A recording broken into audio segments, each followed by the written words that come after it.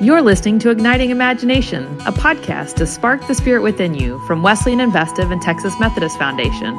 This season, we are igniting the imagination of leaders through purposeful, life-giving conversations about the 5 muscles the body of Christ must strengthen to be fit, agile, and ready for God's now. For more information about the 5 muscles, visit tmf-fdn.org and click Leadership Ministry. Welcome back to Igniting Imagination. I'm Lisa Greenwood, and joining me again is Scott Sharp and Blair Thompson-White. Hi, y'all. Hello. Hi, Lisa. We're talking about discerning purpose again today. And if you've been listening to our podcast since the beginning, 25 plus episodes now, you know that this is our 3rd episode about purpose. And if you were to go back and listen to all of the episodes, even the ones where purpose is not stated as the main topic, we end up talking about purpose somewhere in every conversation. So it's true. Most of our conversations involve purpose. So let's talk about why we talk about purpose all the time. That is the purpose of our talking about purpose. So Scott, what are your thoughts on that? It seems to me that we are always asking, why are we here? You know, whether we're asking that in an existential way or we're asking that, why did I come to Target again? You know, we're trying to figure out why we're here. Why did I walk into the kitchen? Right, exactly. Where's my phone? Oh, it's in my hand. But we're asking that sort of question of why are we here all the time? And then when we gather with other people, that question gets exponentially harder, right? Because we have differing opinions. I mean, unless we're designed or gathered to win a game or we have this really clear outcome, I think the question of purpose is always going to be in the back of our mind. And it's sort of foundational to why we get together with other people, because we ultimately believe when we gather with other people that that's a benefit to figuring out our purpose. Otherwise, we just stay home. Nice. But it's also, by the same measure, that much more complicated. So I was caught by a Fortune magazine article that came across my feed recently about, of course, all these lists of the new year kind of thing. So it was a 2022 list for businesses of what will be trends. And so the 3 trends that they identified in this article were, you know, that businesses need to be paying attention to technology, the technical revolution. Sure. The second thing was the post-pandemic imperative to reinvent office work, which I thought was interesting. And then the third one was a continuing drive to put purpose at the center of business. And they made it a real point to talk about that and how the most successful companies will be those that embrace those 3 interlocking waves of change. And there's a big performance gap between those who do that and those who don't. Like that performance gap is going to grow. Now, we can certainly apply that to the church, but all that being said is we know, and this is very simple, churches who are focused on purpose, they're doing better. They're doing better. And by that, I mean, there's evidence of the Holy Spirit at work. There are real energies happening there. There's a sense of coming together as a community around what is God's purpose for us, instead of right now, which the tendency is to be real anxious because we're looking in the pews and we're not seeing nearly as many people as we used to. So there's a real shift for congregations who are focused on purpose. They're not feeling the anxiety in the same way as other congregations who are looking more at numbers these days. So is that resonating with you all like it did with me? Absolutely. And right there, I mean, that's from completely secular source and environment, and yet it's at the heart of who we understand ourselves to be, our purpose, right? Yeah. I mean, it's as in God-appointed mission, right? As in calling, a sense of why are we here, but what does it mean to be following God's purpose, right?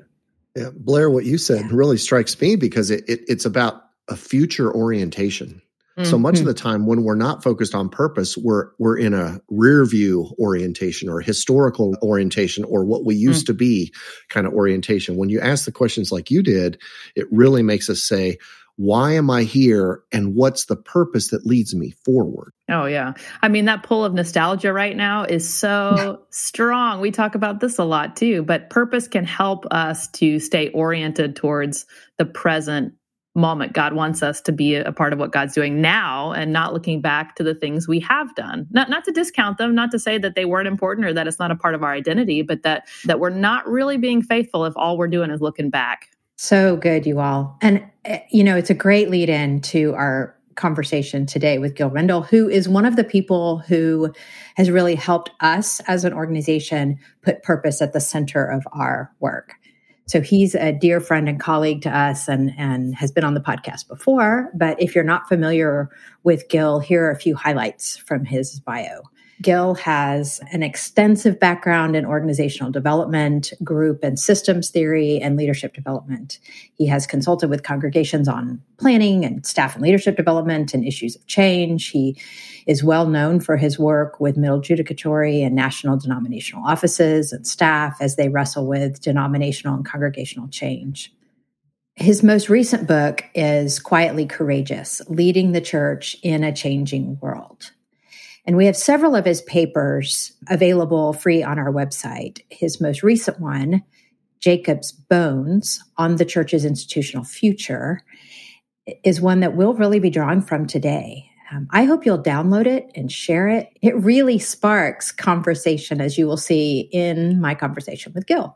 And of course, we'll link everything in our show notes. Scott and Blair, I'm curious what struck you all about this conversation with Gil. I think one of the foundational things that Gil talks about that I don't know if he actually names specifically, but it's underlying everything is the notion of how purpose relates to individuation, how especially related to the church, and how for so long it was identifying its purpose alongside culture and alongside institutions of American culture. And now purpose is finding a sense of individuation that is because the church is no longer so connected with institutions. And there is agony to that. There's pain to that. If you've ever watched a teenager, that's what happens in that stage of life when you're sort of pulling away from family, you're connecting with other kids. And then even in that, you're finding where you belong and you don't belong. And that's part of what Gil talks about. That's like the water that he swims in. And so talking about what purpose looks like for us is that notion of, we're trying to find our identity in this world that requires some level of separation and also some level of belonging, and holding that intention is really important to do. So I'm curious from y'all, our last conversation about purpose was with Susan Beaumont. And so I'm wondering if you heard resonance in these two conversations, or how we might put Susan's work in conversation with Gil's thoughts on purpose. For me, Lisa, there's this notion that Gil really is so good at assessing things and sort of bringing out the issues and sort of identifying sort of just all the kind of, symptoms of a situation. And I think what Susan adds for me in that conversation is being comfortable in the unknowing of that. Like that there is patience to be had, and there's time to breathe to be had. And the whole notion of being in the middle of things is important, rather than jumping to a conclusion of how we might solve something, rather than just be in the uncomfortable nature of a moment. Moving from that place of needing absolute certainty to being, to having a stance of unknowing, and kind of living in that space. And which is funny, because when we think about purpose, we tend to think about certainty, right? We tend to think about real clarity of what that is. And yes, there's a certain amount of that, but it doesn't mean everything's all mapped out.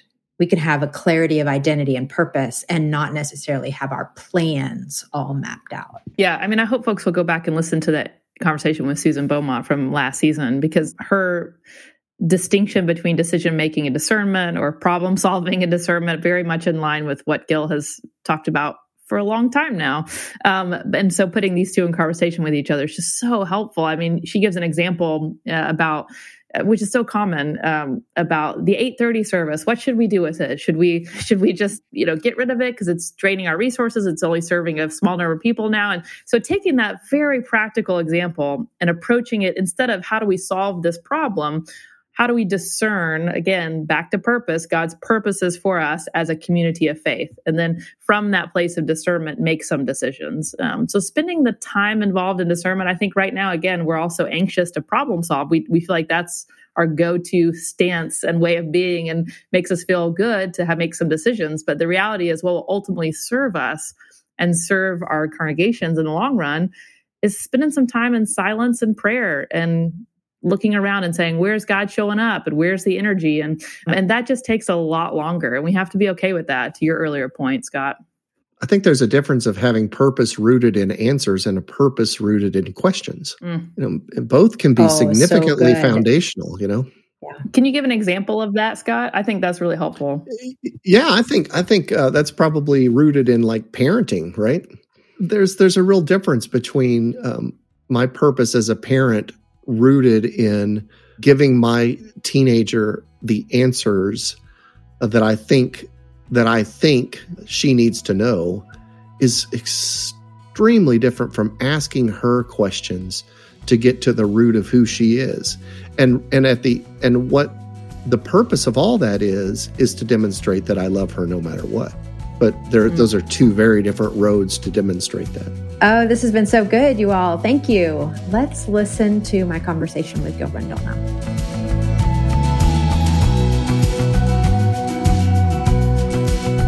Hi, Gil. Thank you for joining us today. Lisa, always good to be with you. Always good to be with you.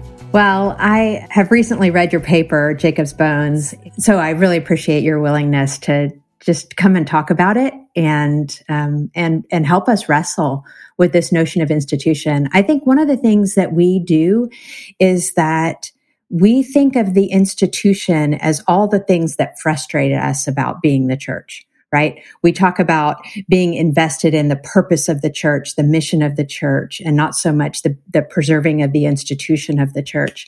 And so we make it out as if it's all the bad things that we don't like or that we're frustrated with. And you have really turned that around in this paper and invited us into a different understanding of what we mean by institution. So will you talk about that a little bit? Oh, sure. And I think that there's a couple of pieces here that probably are worth trying to uncover in a way. I want to start from an acknowledgement that institutions are terribly valuable to us. We depend upon them in ways that often we have either forgotten or we just never think about. And so while we've struggled with our institutions, we sometimes forget their value. And institutions have always been used by people to form their lives, individually to form their lives. Institutions carry our greatest values, and they shape the behaviors around those values. And so we depend upon institutions to shape who we are as individuals. If you think about the institution of education that teaches us how to think, how to engage in an organized way in our world, it gives us a context, it gives us background.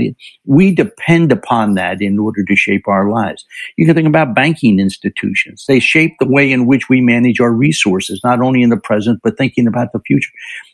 There are no institutions that you can turn to that don't have both values and disciplines that we in fact need in order to shape our lives.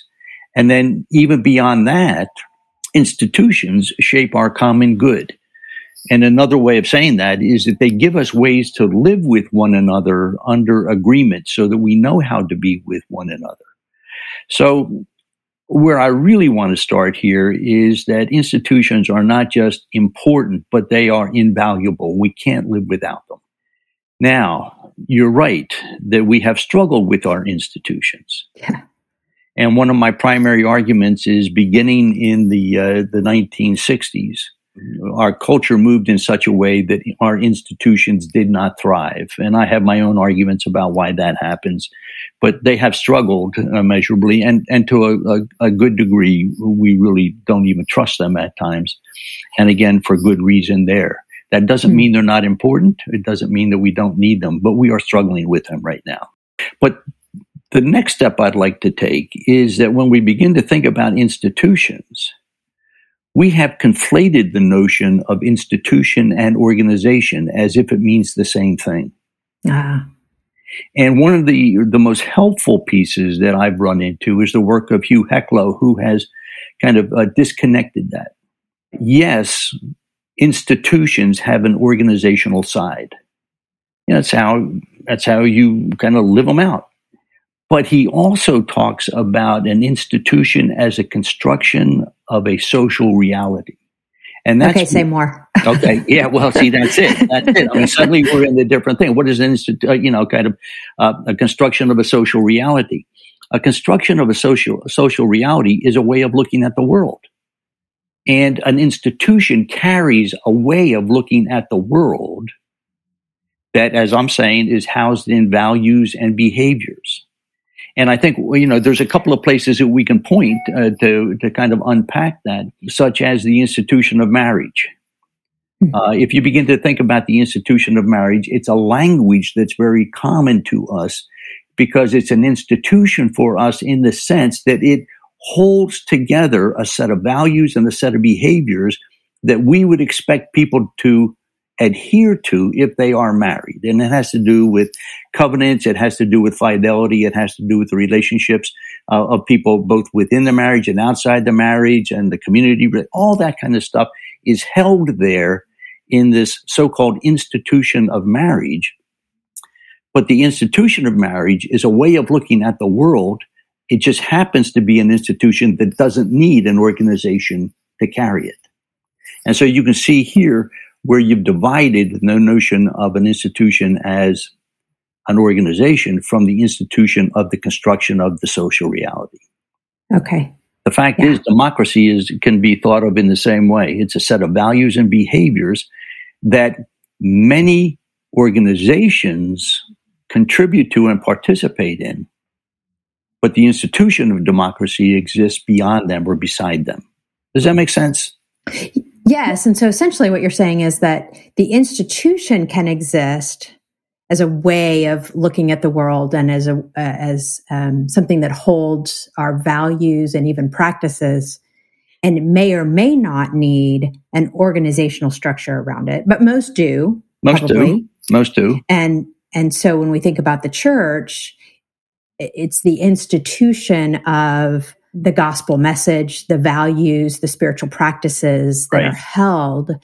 Now we have denominational structures that are the organization of the church and congregations and those sorts of things. Right. You're making a distinction. I'm making a distinction. And if you will, it's this, that construction of a social reality that has to do with congregations and denominations and religion, that has to do with people trying to answer questions for themselves about who am I, how do I live in this world, and then eventually ask that question, how do I live with others, and what do I expect from others? And that's given in the context of covenant through the church. Okay. But then, push it a little bit further. Once you walk back over into the organizational side, one of our dilemmas is that's where all of our anxiety is. Okay, we are so worried about the organizational side of our religion, about whether or not we've got congregations that are going to thrive, whether they're going to continue to exist. How do we resource them? Can we trust them? What's going to happen when denominations begin to shift, like the United Methodist Church is going through its changes right now? What is that going to do? What happens when you begin to think about yourself globally as a denomination, as apart from locally? And we have all these anxieties. And, how are we going to pay for our clergy?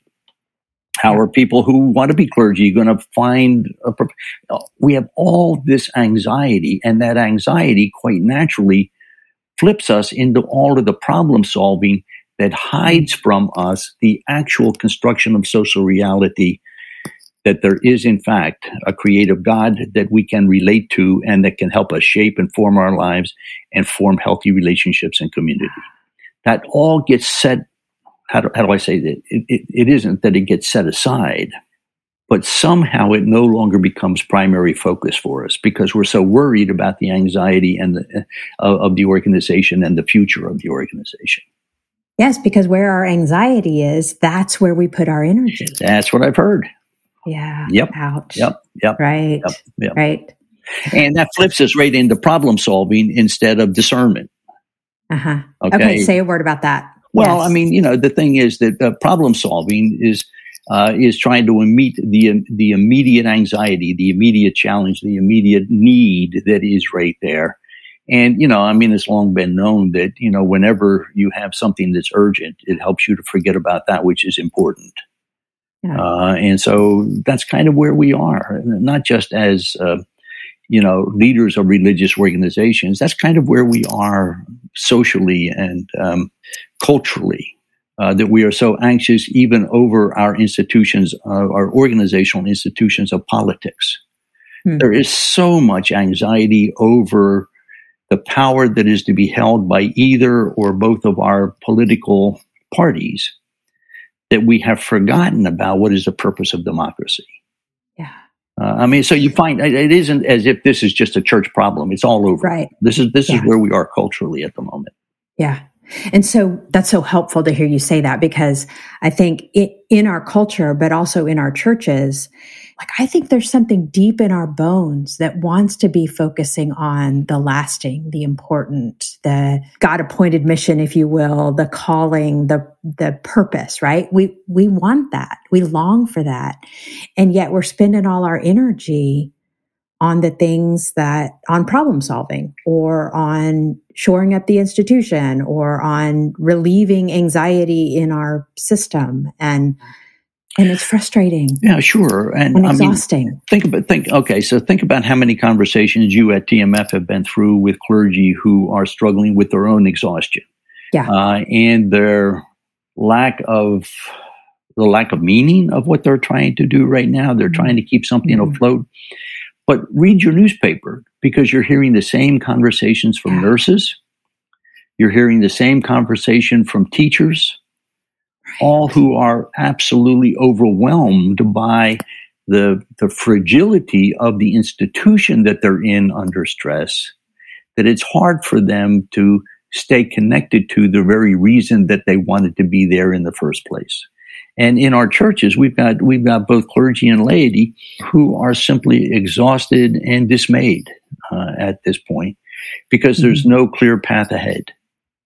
It is, a lot of it is so much the pandemic for sure, because it's exacerbated the changes that were coming anyhow. But suddenly, there's no clear way to know exactly how can you remedy that. And so it raises the question, perhaps there is no remedy here.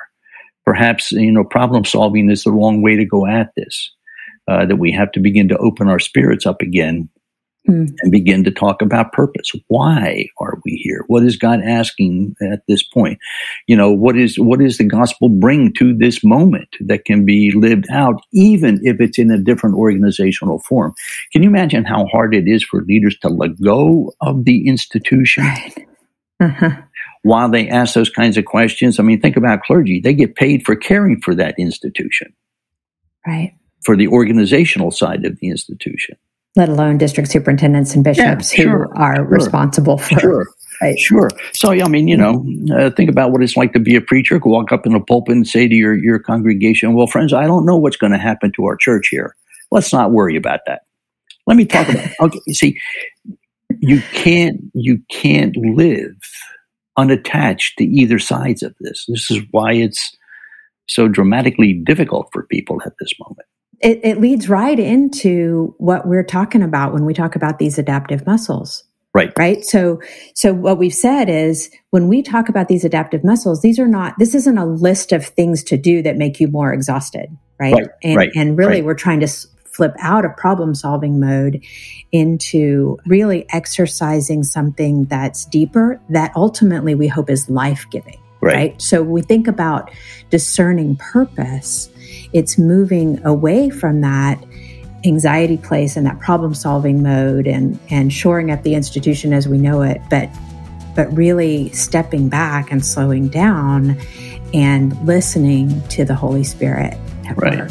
Right.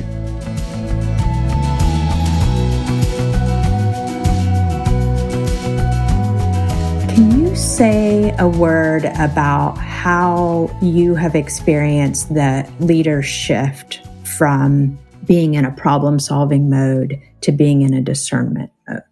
What does that look like?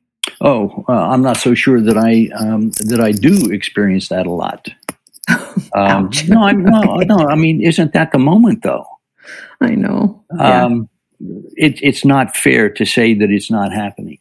I mean, think of the best leaders that you know that are already in our established institutional organizations. You know, if they have any forethought at all, it's no longer about growth. It's much more about purpose and identity. Who are we going to be and what are we called to do? And so, we have a lot of people who are beginning that conversation and who are invested in that conversation and have at least one foot in it. But that doesn't mean that they can get the other foot out of the institutional needs at the same time. And so, you know, this isn't a place where suddenly we have to follow another and a brand new best practice that we've discovered.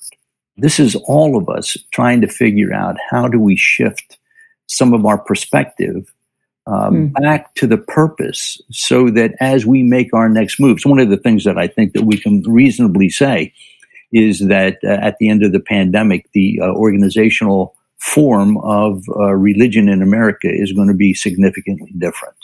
One of the recent pieces I just saw is that about a third of the people in the pandemic stayed with their own local church, you know, by through internet or whatever their platform was and so forth. A third kind of kept their toe with their local congregation and then started to explore other places to think about their spiritual lives. And then a third just simply had coffee that morning and don't feel any need to go back. And so whatever does come back is going to be different. Right. And it's going to prompt organizational questions that we were going to have to face in the long haul anyhow, but in the short run are not going to be able to ignore anymore. So the whole ball game is going to be different. Now, given that, people are going to have to learn how to be pretty inventive, you know, and there'll be a lot of good work that's already beginning. I have no question about that.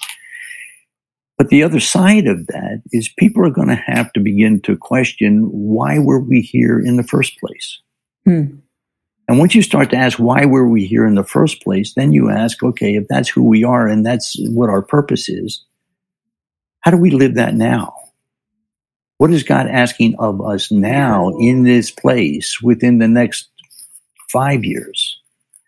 See, one of the things about the church is that it's very comfortable with long horizons. They don't mind thinking in terms of, you know, the age of creation and generations onto this Father and that and everything. No. What's our purpose and what is God asking in the next 5 years? Yeah. And that's where the hard work is going to have to start to happen. That feels really important because you're inviting people into a new conversation that No, can I play with that? Yes. I think we're inviting people into an ancient conversation. Oh, even better. See, and that's what the Jacob's Bones was all about. Yeah. This is the same conversation the Israelites had to have, except that theirs wasn't a pandemic. Theirs was, in fact, a success. They were struggling with success. Having been, living in Egypt at the time of the famine, and, some of Pharaoh's lands were apportioned to them. Under Jacob, they did so well that they wanted to buy more property. They wanted to, instead of being, the wanderers in the land, they wanted to become residents. And that's where the rabbinic commentaries were so important, that they had to ask the question, who are we? And in fact, that's what Jacob was doing by saying, when you leave Egypt, take my bones, carry my bones forward. Let's carry our identity with us when we go. Yeah. Okay, that's an ancient conversation, which is the same conversation we're having today about who are we and how do we carry who we are into this moment. Okay, so even better, an ancient conversation that maybe hasn't been at the fore of our mind, right? But needs to be, because it's a guide for us. Yeah. If back to the beginning of our conversation, if we're all wrapped up in problem solving and in preserving the structures and the organization, if we can relax on that and set that aside and even let go of what we've tried to preserve that maybe isn't going to carry us into the future, then have that ancient, deeper conversation that says, who are we now, today? And what is it that God is asking of us in this community? Yeah. Well, can I tell you a story that goes with that? Oh, please. In the sense that I think we have to be very careful as people who hold, ancient texts to say that when we start talking about Jacob's bones, this is not some esoteric conversation. This is not some, kind of deep biblical. This is simply what we're experiencing. Yeah. And so where Jacob's bones came from is we were having this conversation with a group of leaders about institutions and trying to carry forth purpose and identity in the midst of all this confusion. Mm-hmm. And one of the people says, that reminds me of the story of Jacob's bones. Well, that's where the first light went on. Uh-huh. So you go back and look up Jacob's bones. Well, boy, that really rings true. Okay. And so I've told you about my friend Howard Levinson that I play pool with, and he teaches constitutional law and criminal law. And so when we're playing pool, we're always talking about, whatever we're working on, and we come to Jacob's bones. And suddenly he pops up and it resonates. He says, now, my wife Susan has the rabbinic commentaries on this, and this is really important. And so, do you hear what just happened? This isn't something that you figure out by going into a library and sorting through old pages. No, this is a vibrant conversation that catches people. Yeah. Because no matter how anxious we are about, our bank account, or what school our kids may be going to, we still have this internal knowledge that there is something of great purpose in what we're doing by forming a family. There is something of great purpose in what we're doing in forming a marriage or in being part of a religious community or seeking democracy or wanting to serve the common good.